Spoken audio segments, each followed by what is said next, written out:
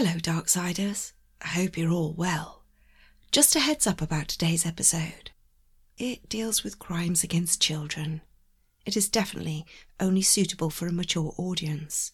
No little ears, please. Listener discretion is advised. So with that said, let's get on with the show.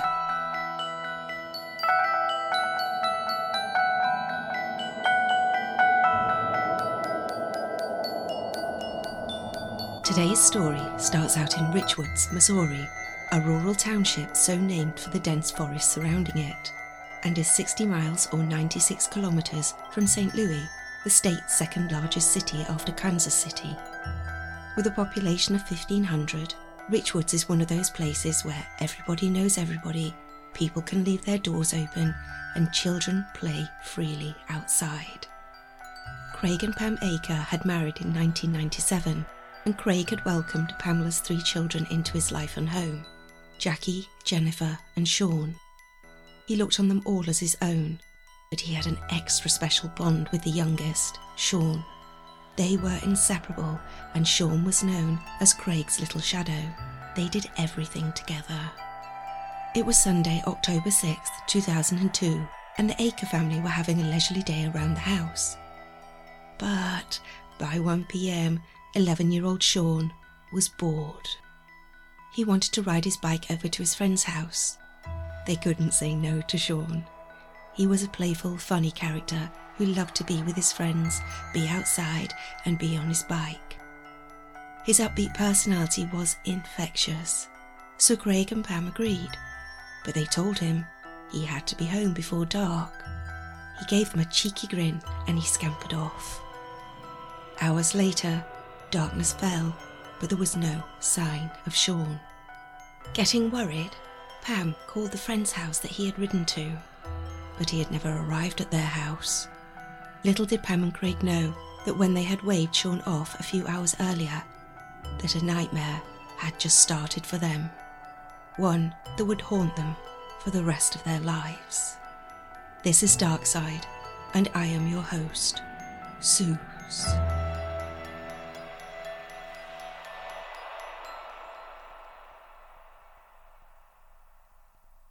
So where was Sean? Why hadn't he arrived at his friend's house? Let's find out. Breaking news this morning, an 11-year-old boy has disappeared this morning. Sean Hornbeck disappeared when riding a bike in Richwoods, Missouri. Pam and Craig alerted the authorities immediately when Sean didn't come home, and a community-wide search ensued. The whole township seemed to be out, combing the woods, calling out to Sean. But it seemed that he had just vanished into thin air. Even his bike was missing without a trace. They looked everywhere.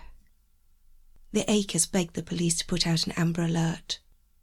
For those of you that are not sure what this is, the Amber Alert instantly galvanizes a community to assist in the search for and the safe recovery of an endangered, missing or abducted child. However, the alert requires there to be a witness to the abduction or evidence that a crime has been committed. And well, this just wasn't the case with Sean. No one had witnessed his disappearance, and there was no evidence that anything nefarious had happened to him, other than he just wasn't there. Even police dogs were brought in. They picked up Sean's scent, and spirits in the group lifted. But the dogs lost the scent as they approached Highway 8. Sean's friends were questioned at length by the police. Whilst he had not ended up going to see the friend he told his mum he was riding to, he had been seen in the neighbourhood with a group of other boys. Boys he didn't usually hang out with. These boys were also questioned, but not one of them had seen Sean after 4:30 p.m, half an hour before he was supposed to be home. From 4:30 onwards, it was as though Sean had just vanished off the face of the planet.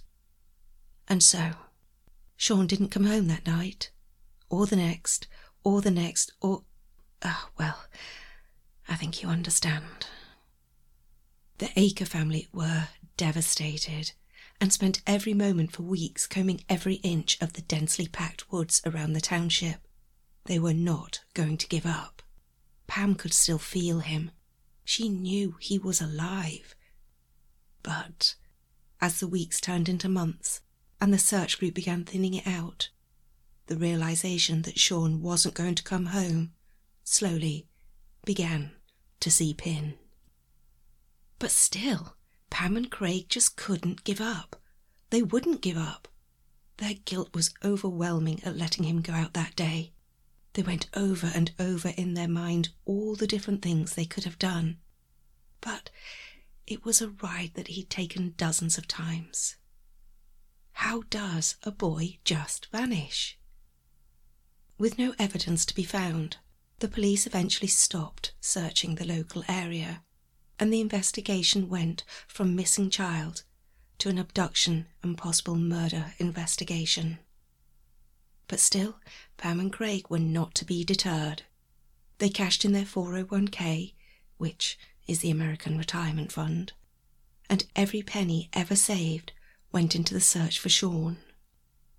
They set up the Sean Hornbeck Foundation, a non-profit charitable organisation devoted to the search for and the rescue of abducted children. It also ran the Sean Hornbeck Search and Rescue Team to assist in helping in the search for other missing children. The foundation included an email tip line, and within days of launching, the Acres had hundreds of tips come in. Working with County Prosecutor Don Cooksey, they investigated 400 leads that came in through the tip line. Don was just as committed to finding Sean as Pam and Craig were. A family man himself, Don couldn't even begin to comprehend or understand the utter torment, guilt, and pain the Acres were going through, and he vowed to leave no stone unturned until he found Sean.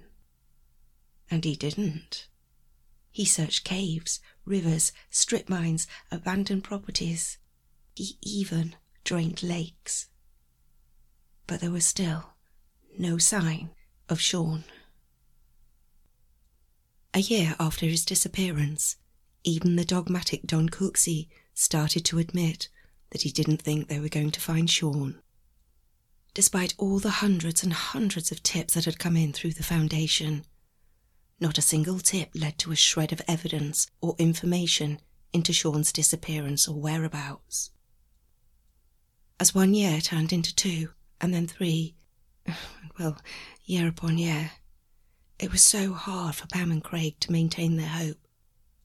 But they just couldn't allow themselves to give up. That would be admitting he was dead, and they just couldn't bring themselves to admit that. They would keep searching, keep asking questions, and pour every cent they had into finding him. And that is what kept them going, the thought and hope that they would eventually find him.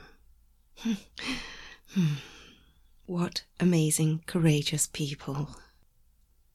The Acres held a vigil every year on the anniversary of Sean's disappearance in a bid to keep his case in the public mind.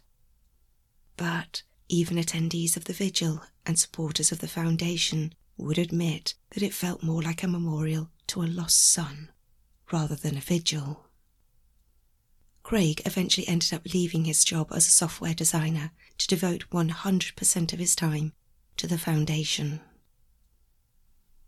With still no leads coming in, out of sheer desperation, Pam and Craig decided to go on the Montel Williams show and speak with Sylvia Browne. Now, if you're not familiar with either, the show was a syndicated tabloid talk show hosted by Montel Williams, which ran from 1991 to 2008. And Sylvia Browne was one of the world's most recognised, self-declared full-time psychics, facilitator of nightmares, false hopes, and sporadic accuracy. Oh, and she was a regular feature of the Montel Williams show. Let's just put it this way. You know someone has to be desperate to seek a psychic reading from her. Now, before anybody raises consternation at my opinion, I would just like to point out that the Committee for Skeptical Inquiry published an article in May 2010 that studied 115 of Browne's predictions related to criminal cases. They found 25 to be completely wrong, and the remaining, had no available details or remained unsolved. Now, despite my opinion and that of the committee, I would never berate anyone for seeking answers about their loved ones. When there are no valid leads or evidence, you cannot help but turn to what is often seen as the last resort of hope. And if I were ever in the Akers position, I might have done the very same thing. But I probably would have gone to someone other than Sylvia. But to Sylvia they went. So what did she have to tell them? Because he was picked up in a blue-colored sedan by a guy by the name of Michael. Is this somebody who lives in the area, somebody passing through the area? Somebody passing through the area. Was it anybody that Sean knew? No. Was he abducted when you say picked up? Yeah, abducted, yeah. He was grabbed? Grabbed. Is there any better description of the vehicle other than just a blue sedan? The vehicle is a blue sedan, and I think it's a Chevrolet. Is there any kind of a description of the person driving the car? Yeah, the guy was dark-skinned, although he wasn't black, he was more Hispanic looking. Had real long, dark hair, and strange enough Hispanic, but he had dreadlocks. He was really tall and really almost like what you think a basketball player's build would be. Can you tell how far from the area he was taken? Maybe about 20 miles. But he's still within a 20-mile radius even He's now? He's still within a 20-mile radius southwest of where you are. So it looks like this is wood area, so southwest of you. Is there any landmarks around? Yeah, strange enough, there are two jagged boulders which look really misplaced because everything is trees, and then all of a sudden you've got these stupid boulders sitting there. And he could be found near He's near the boulders. Is he still with us? Do you see the bicycle anywhere? The bicycle is in another state in a dump. So that's it. The last shred of hope is gone. Sean really was dead. But still, they just couldn't give up. Without hope, they had little else to survive on. It is what got them through each and every day. And without it, well, there was no alternative for Pam and Craig.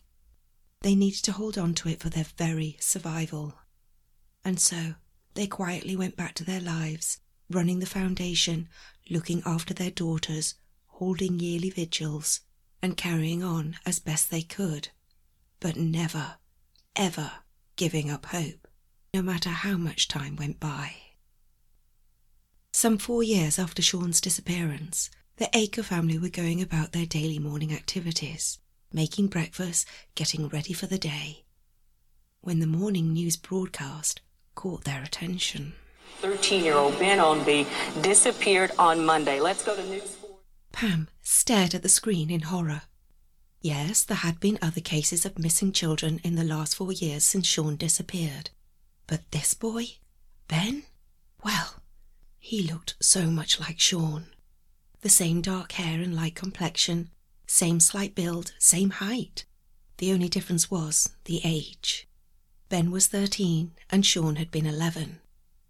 Ben also went missing from Beaufort, Missouri, only 40 minutes away from them. In that instant, all the emotions of that horrific day back in 2002 came flooding back, as if it was yesterday. The pain, the guilt, the sheer panic and desperation. She felt for Ben's family. She knew only too well their pain, for it was her own pain, still to this day. It had never gone away. Over the coming days, the news was saturated with the missing boy's story, but it was so hard for Pam and Craig to hear and watch it. The news coverage acted as a constant reminder that their boy had never been found. Oh, they absolutely hoped that little Ben would be found, so that the Onbys did not have to endure the years of heartache that they had. But they just couldn't watch the news. Some 4 days after Ben went missing, Pam and Craig were doing errands, driving in their car. There was a terrible thunderstorm, and rain was pelting the car. All of a sudden, their cell phone rang. They answered it.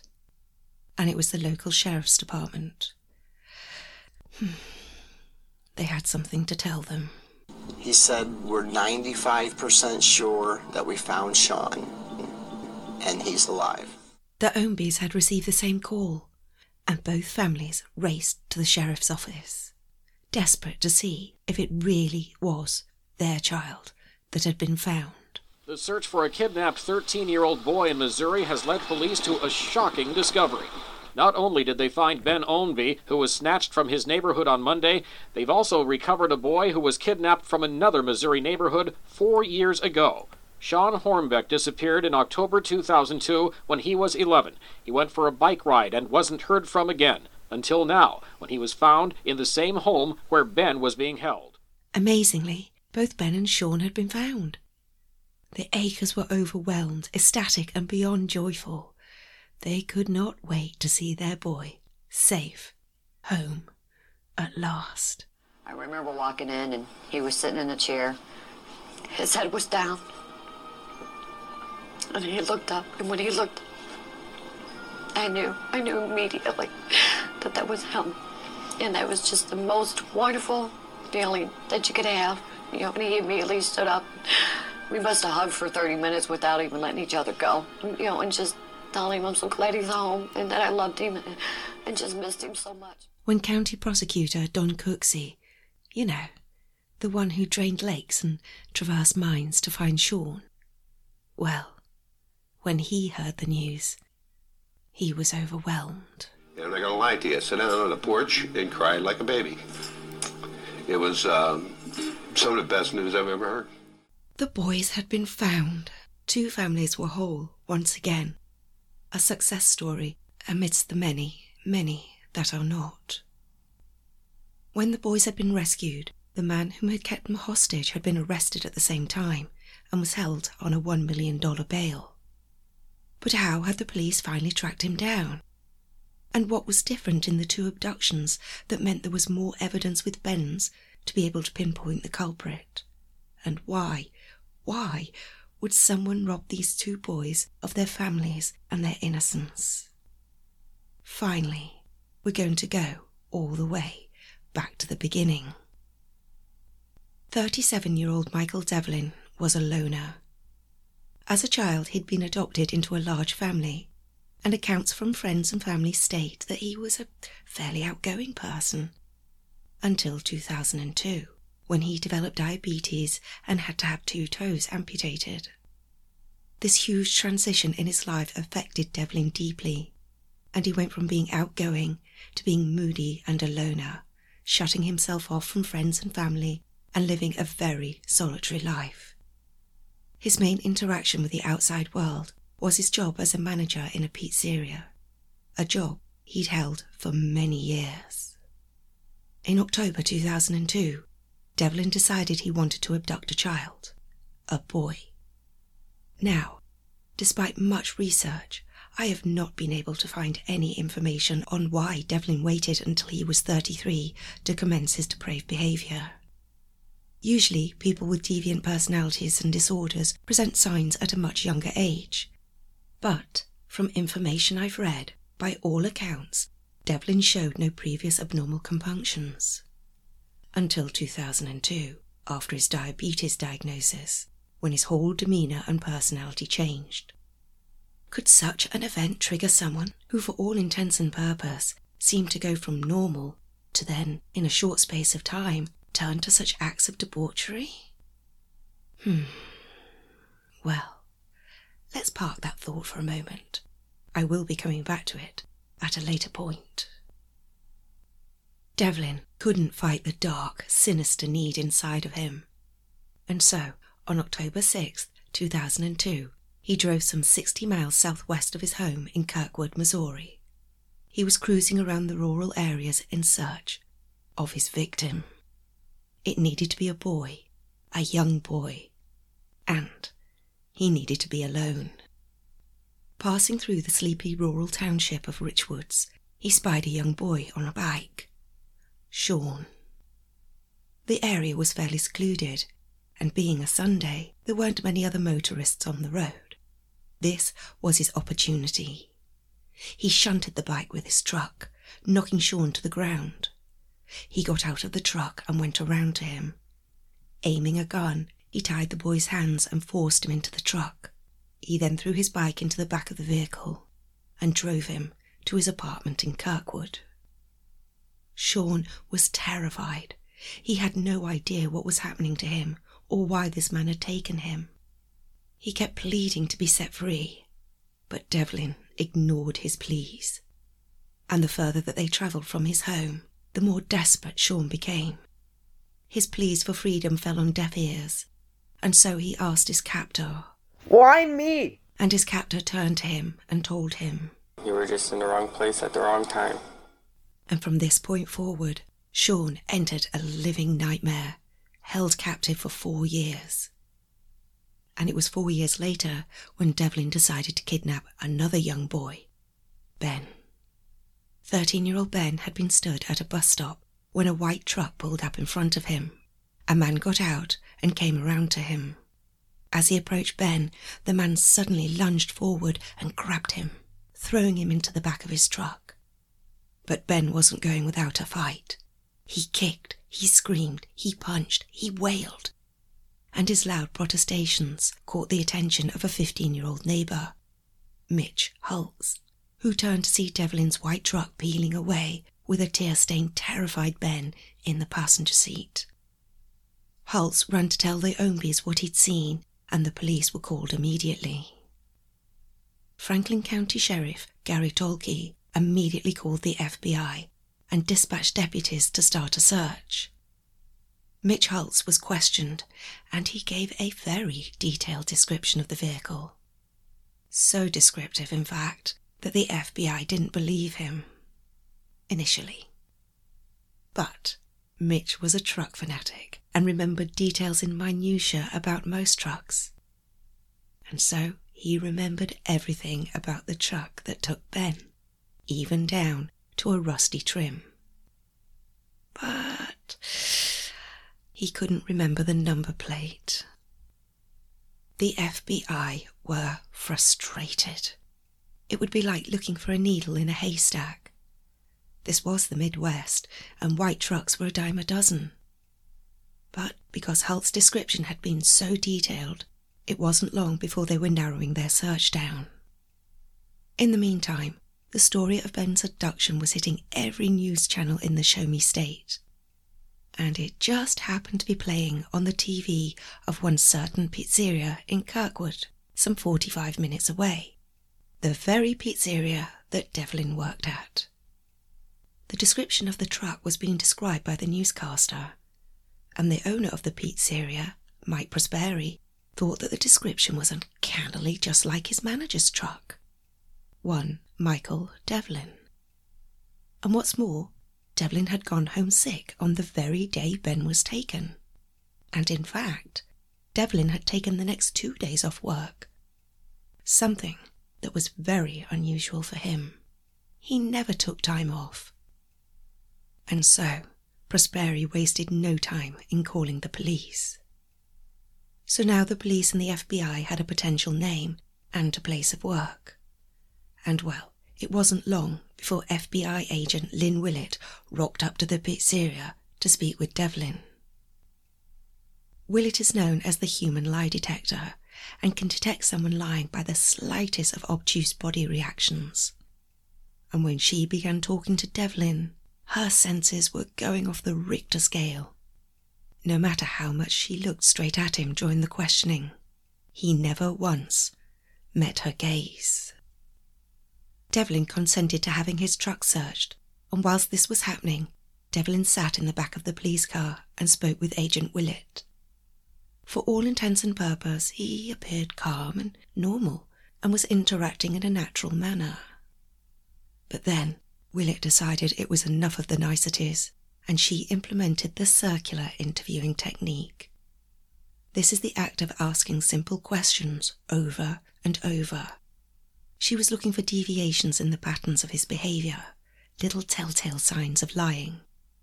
But almost immediately, Devlin kept talking about his godson, named Sean. He said Sean was staying with him and he needed to get back to him so how much longer was this going to take? But every time Devlin said the name Sean, the vein on his neck would pulse. Willett knew instantly that Sean was not his godson. This Sean, whomever he was something Devlin was lying about. Could Sean be a pseudonym for Ben? Willett cast her mind over the scenarios that Devlin could be referring to. All she knew was that Devlin was lying, and Sean was someone that he was lying about. She looked at the photo of Ben that she had in her hand, and suddenly the hairs on the back of her neck bristled as her brain connected the dots. Sean wasn't a euphemism for Ben. Sean was Sean Hornbeck, the boy who went missing 4 years before, the boy that happened to look an awful lot like Ben Ownby. Knowing what she now knew, Willett knew she needed to remain calm.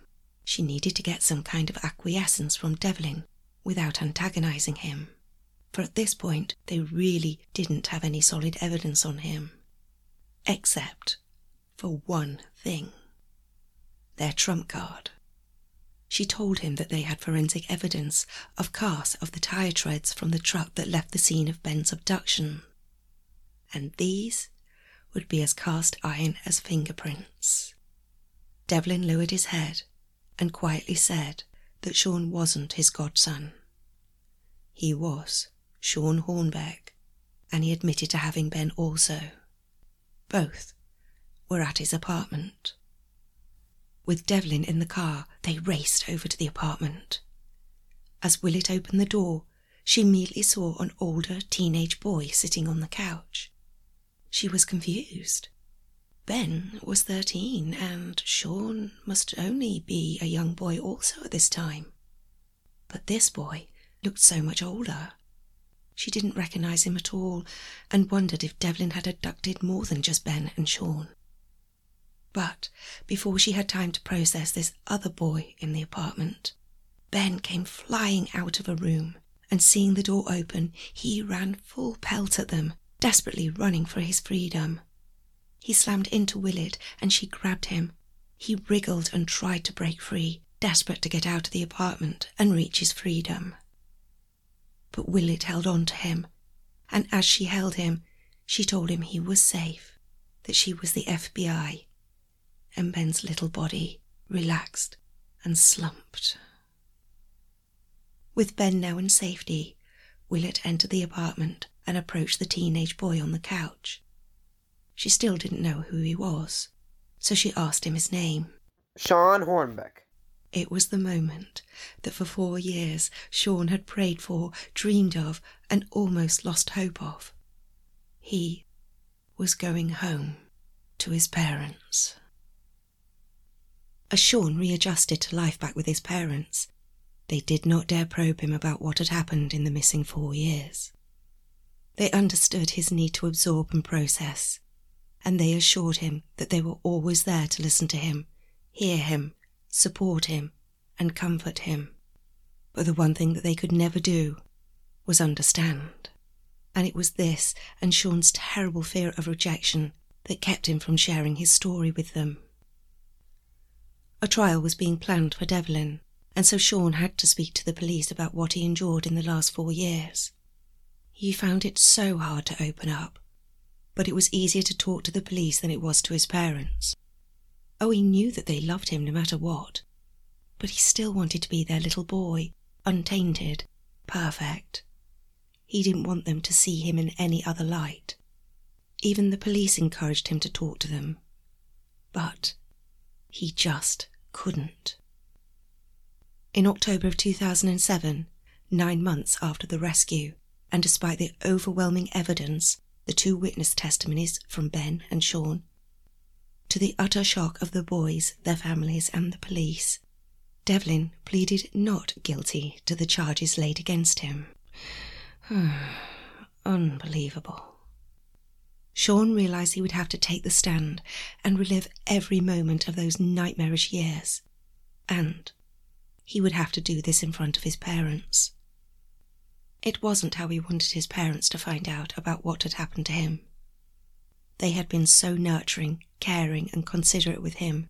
They'd respected his decision to not share with them. And now he needed to respect their feelings and let them know what happened before he took the stand. So, one night, Sean walked into his parents' bedroom, sat down on the bed, and asked if he could talk to them. He told them that in the first month after his abduction, it was pure agony. He was held in captivity in Devlin's apartment, bound and gagged to a futon whenever Devlin was at work, and duct tape was put over his mouth so he couldn't scream and call out for help. He was only released from the futon when Devlin came home from work. Whilst Sean has told his parents most of what he endured, details about his ordeal are so horrific and graphic that it has not been released by most media outlets. But it is suffice to say that Sean suffered terrible, agonising and debilitating abuse at the hands of Devlin. And this is how he lived, day in and day out. 1 month after his abduction, Devlin came home from work, untied Sean and forced him into his truck. He drove Sean out to a remote logging road, stopped the vehicle and dragged Sean out of the truck and proceeded to strangle him with the intent of killing him. But despite the horrors of the past month, Sean wasn't going to go down without a fight. He begged and he pleaded with Devlin not to kill him. And then he begged, "I'll do whatever you want me to do." And something in this statement sparked a change in Devlin. He slowly released his grip on the boy, but with his fingers still poised around Sean's neck. He told him he wouldn't kill him, but the price of his life came with a deal. He was never allowed to contact anyone or speak to anyone. If he did, he would be killed. And so, on that Halloween night, whilst other kids Sean's age were out trick-and-treating, 11-year-old Sean Hornbeck agreed to become Sean Devlin. It was this deal that kept Sean tied to his tormentor for 4 years. A deal that Sean would come to regard as a deal with the devil. Not a day after his abduction went by that he didn't think that Devlin was going to kill him. Devlin would wave guns in his face and threaten to shoot him if he ever thought about leaving, or revealing who he was to anyone, or tried to call for help. Sean spent the next 4 years living in this constant, heightened state of terror, and as the time passed, Devlin's control over him became stronger and stronger, to the point that it became complete. He locked Sean in the apartment every day, but because of his control over the boy, he no longer had to bind and gag him. He knew Sean wouldn't attempt to escape or find help. But Sean would be left alone for 8 to 10 hours a day. He wasn't allowed to attend school, so he would just sit in the apartment by himself. He tried to sleep as much as possible. It was an escape for him. It made the time go by faster. There were times when he thought it was better off if he was dead, rather than to keep living through the abuse. There were times when he thought it was July, but it would be snowing outside. But it was the nights and weekends that Sean dreaded the most, when Devlin would be home. The only thing that kept him going during the years was his faith and thoughts of his family. He had more doubts in himself than he ever did in them. He knew they were never going to give up looking for him, and all he could do was hope and pray they'd find him in time. But this hope rapidly evaporated when in January 2017, Sean began to realise that he was perhaps getting too old for Devlin. His interest in Sean seemed to be wavering, and this was confirmed when Devlin forced Sean into his truck to accompany him on a ride to abduct a new younger boy. Sean was terrified. As he says, "When you get a new car, what do you do with the old one? You usually get rid of it, right?" Sean felt that his days were numbered. But Sean had lived with fear for 4 years. He was used to it. He knew what to expect from Devlin. But terrified little 13-year-old Ben did not. And so Sean did everything he could to protect Ben, to prevent him from being abused. But in the end, it was Devlin that held the control, and the guns. All he could do was comfort Ben in the aftermath. However, during the interviews with the FBI, some, rather unusual information started to come to light about the 4 years of Sean's captivity. Information that the FBI found baffling. 7 months after being abducted, Devlin, so confident of his control over Sean, allowed him to make a friend. A 13-year-old boy called Tony Douglas, whom lived in the apartment complex. In keeping with the deal, Sean told Tony and his family that Devlin was his dad, and that his mum had been killed by a drunk driver. But this was all part of a script that Devlin had constructed for him. He also told them that he was homeschooled, and they had no reason not to believe him, and even considered Devlin to be a good father. They observed Devlin spoiling Sean, buying him bikes and video games. Sean even had access to the internet. Neighbours that came into contact with both Sean and Devlin considered them to be father and son, for that is how they presented their relationship. There was absolutely no indication that there was anything untoward. Tony and Sean became best friends, and Sean would often join the Douglas family on outings, and they even had sleepovers at the Douglas apartment. But not once, ever, did Sean so much as hint at his real identity. By now, you're probably in the same position as the FBI and the Douglases, and also myself when I first read this account. Why, when he was so close to this other family, did he not feel that he could confide in them? They would have protected him, and they would have helped him. In fact, anyone would have helped him if he'd come forward to them. I know I would. Wouldn't you? And this is the conundrum that baffled the police also. As the years went by, Sean was given more and more freedom, allowed to have friends, went to sleepovers, and it is even alleged he had a girlfriend. So why didn't he say something?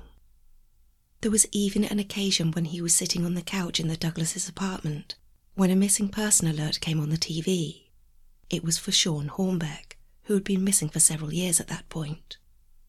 The family looked at the image on the TV, and then at Sean, and the resemblance was so uncanny that they asked him outright if it was him. And Sean just laughed and said, "Whatever." So why didn't Sean say something, especially to the Douglases, a family he was extremely close with? Surely he didn't like life with his captor. Things really aren't so simple.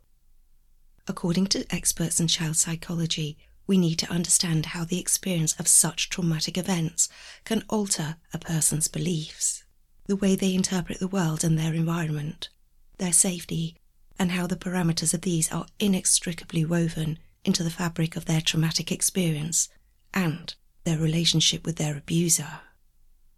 Now, I'm not a psychologist, and nor do I want to make any assumptions on the detrimental psychological effects that Sean's ordeal can have on a person. All I can do is relay to you the information that I have unearthed during my research. Sean's isolation and abuse during his time with Devlin was so intense and terrifying, and at such a young age, that essentially his identity was completely torn apart. And sadly, over time, Sean began to see Devlin as his protector and surrogate parent, which is a pattern common to many abuse victims, but most especially children. Control by terror, fear of death, and fear for the safety of family is at the heart of the coercion and control exerted by Devlin. Being a child, Sean was especially vulnerable to this coercion. Many people feel damaged by their experience, especially the younger they are at the time of that experience, and they wonder if they'll be accepted back into their old lives because they are now damaged. They feel they have no way out, even when presented with the opportunity, because the risks are too great if the opportunity doesn't materialise. It is total and complete control. Dr. Terry Weaver, an associate professor of psychology at St. Louis University, said that a captor can confine a child with psychological barriers as much as physical ones. When a young child is taken from his family and isolated and perhaps threatened, and his loved ones are threatened if the victim doesn't comply, and those threats are backed up by violence, well, all that plays a tremendous role in silencing a child. Abductors know how to create a paralysing sense of fear, so even when the captor is not present, the child feels that they are omnipresent. Dr. Jeffrey Lieberman, chairman of the psychiatry department at Columbia University College of Physicians and Surgeons in New York, offers a different explanation. He thinks Sean may have fallen victim to Stockholm Syndrome, in which hostages or kidnapping victims sometimes befriend their captors. The name was coined by a criminologist involved in a 1973 case in Sweden in which bank robbery hostages became emotionally attached, even defensive, of the robbers. The most famous case of Stockholm Syndrome concerned newspaper heiress Patty Hearst, who, in the 1970s, helped her captors to rob banks. Lieberman called it a coping mechanism for people in life-threatening situations. The captor can also encourage this by being nice to the person, by giving them gifts, by making them think they will be treated well, and even by making them think this will be a pleasant and enjoyable and better experience than what they previously had. Dr. Frank Ochberg, one of the psychiatrists who helped coin the term Stockholm Syndrome, said that the boy would have to have been badly traumatised at the onset, and he would have had to have gone through a stage in which he was psychologically infantilised. This is people's infant needs for food and love which are met, and so they begin to feel a primitive, primordial gratitude towards the person taking care of them. And well, Sean seems to fall into all of these psychological suggestions. He was abducted at a young age, treated badly at the onset, isolated, kept in fear, inducing a paralysing sense of terror. But as time went by, his needs for food and love were met. He was given bikes and video games by Devlin. So he meets the qualification for Stockholm Syndrome and psychological infantilization. And the fact is that we'll never actually know why Sean stayed with Devlin. Sean has never gone public about why he didn't try to leave. And from the last reporting I've seen on Sean, which was in 2019, all that he has revealed about his rationale is that he was terrorised, which I can very well believe. That poor boy was terrified and terrorised for 4 years. That's enough to make an adult submissive, let alone an 11-year-old boy. But there is one caveat to this story. Sean actually did try to reach out to his family whilst in captivity. As I have mentioned, the Akers had set up the Sean Hornbeck Foundation to help find missing children. Included in the website was an email tip line. And one day, in December 2005, the Akers received a message on the site, and it read, "How long are you planning to look for your son?" It was posted by one Sean Devlin. Sean later claimed that he was hoping the message would trigger some sort of response from his relatives. But by then, they'd received so many different comments from across the country that it never registered with them. And this is something that haunts Pam and Craig to this day. If only they'd responded. Well, sadly, I think it's about time we get back to that repugnant piece of work, Devlin. Not that I want to give him any more attention, but we do need to see whether he serves justice or not. Devlin was charged with 80 counts of sexual assault, kidnapping, and attempted murder. But as we all know, that fecal matter of a human being opted to plead not guilty, thus forcing Sean and Ben to relive every moment of their ordeal in minute detail at trial. Like that fetid turd hadn't put those boys and their family through enough. Earlier on, I asked you to park a thought process about Devlin, about how people who conduct deviant acts show signs of divergent behaviour early in their life, and the crime that they are eventually caught for is seldom their first crime. As I mentioned, Devlin's friends, family and co-workers never saw any aberrant behaviour in him at all throughout his life. So, was Sean's abduction a first-time offence? I'm not so sure, and neither were the FBI. A task force was set up after Devlin's arrest to look into other missing children cases spanning back decades, and whilst quite a few were very similar in nature and MO to both Sean and Ben's abduction, there was absolutely no evidence to support a further conviction for Devlin, and neither would the deplorable excrement admit to any other kidnappings. But as the trial started, Devlin suddenly changed his plea to guilty. He only did this, though, after prosecutors had submitted evidence of videotapes of Devlin abusing Sean in the apartment. And Devlin knew that with these tapes now in the prosecution's hands, he was banged to rights. Because he now pleaded guilty, the trial was obviously bypassed and would go straight to sentencing, which was a huge weight off Sean's shoulders. But Pam and Craig wanted Devlin to know exactly what he had done to their family, what he'd put them through, and what he'd done to their boy. They were permitted to give a witness impact statement. I felt the deepest loneliness, the most anger, and the deepest loss and betrayal that any person could feel. He tore an 11-year-old child from his family, destroyed his innocence, and attempted to end his life. They pleaded with the judge for a lengthy sentence. Dunkeep Devlin did not respond to the statement or give any account of his own, and so the family were left with no explanation as to why he committed these atrocious crimes against their son. And they may not have had the answers they were seeking, but they were one of the lucky families. They got their child back. However, the judge agreed with the Akers and sentenced Devlin to 72 life terms and an additional 170 years in prison. In short, that feculent devil will never know freedom again. Well, hallelujah and amen. Before we move on, I just want to revisit an earlier section of this episode.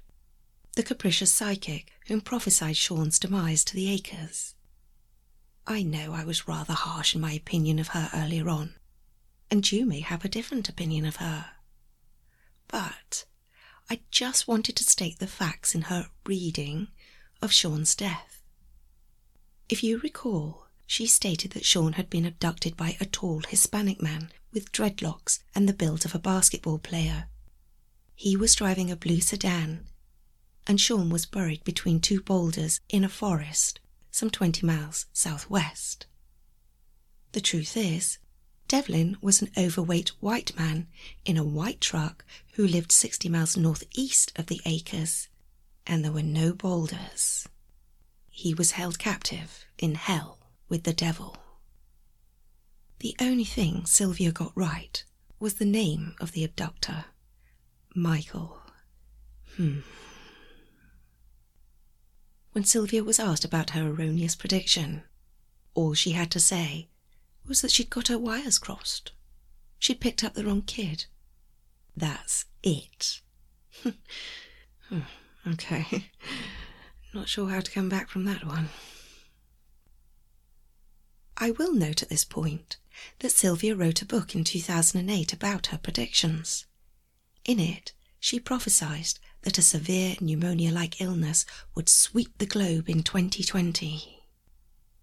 Did she just predict COVID?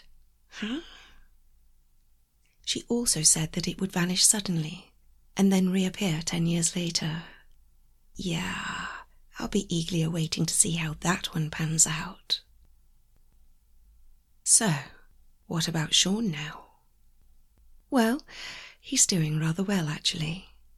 In fact, The lad is somewhat of a miracle, much like his rescue. He and his family received much therapy after he returned home, and slowly, over time, Sean was able to rebuild his life. He went back to school, and don't forget, Devlin had not enrolled him in school during his captivity, and even though he told people he was homeschooled, he never received an ounce of education during the 4 years. But amazingly, in just a year and a half, Sean had caught up to his peers, and he graduated with his class in 2017. Pam and Craig decided to fold the Sean Hornbeck Foundation in 2013 because they didn't have the time or resources to provide the best service possible.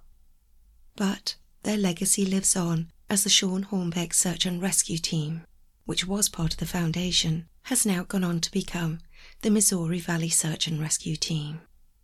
This is an organisation that is still going strong to this day, and they are still searching for missing children and adults in Missouri. And so that is Sean's story, an horrific ordeal and a heartbreaking journey for a family that could so easily have turned out differently. And this is not lost on any of the Akers. They consider Sean's return to them, well, a miracle. There are still aspects of those years that Sean has not been able to share with his parents or anyone. He's just not ready, and his family respect this and do not push him. I, for one, think Sean is a hero. He endured utter hell and torment at such a young age, but he kept his faith and love for his family as his beacon throughout his ordeal. And when he was finally returned to his family, he was able to rebuild his life. I have listened to many interviews with him, and I can tell you, he is one remarkable and upbeat young man. I'm not sure I would be so well adjusted if I had endured what he did. Would you? Nobody knows the real story except for me, because it happened to me. My name is Sean Hornbeck, and I'm a survivor. If you like today's story, Sean's story, would you mind rating and reviewing at Apple iTunes or wherever you listen to your podcasts? You would be making one little podcaster who has been gargling salt water for the past few days because I lost my voice and I didn't want to miss a week in bringing a story to your lovely ears. Very happy. And I can tell you that salt water is the devil's urine, for sure. I just want to say a huge thank you to my college friend whom lent her son's voice to today's episode as young Sean.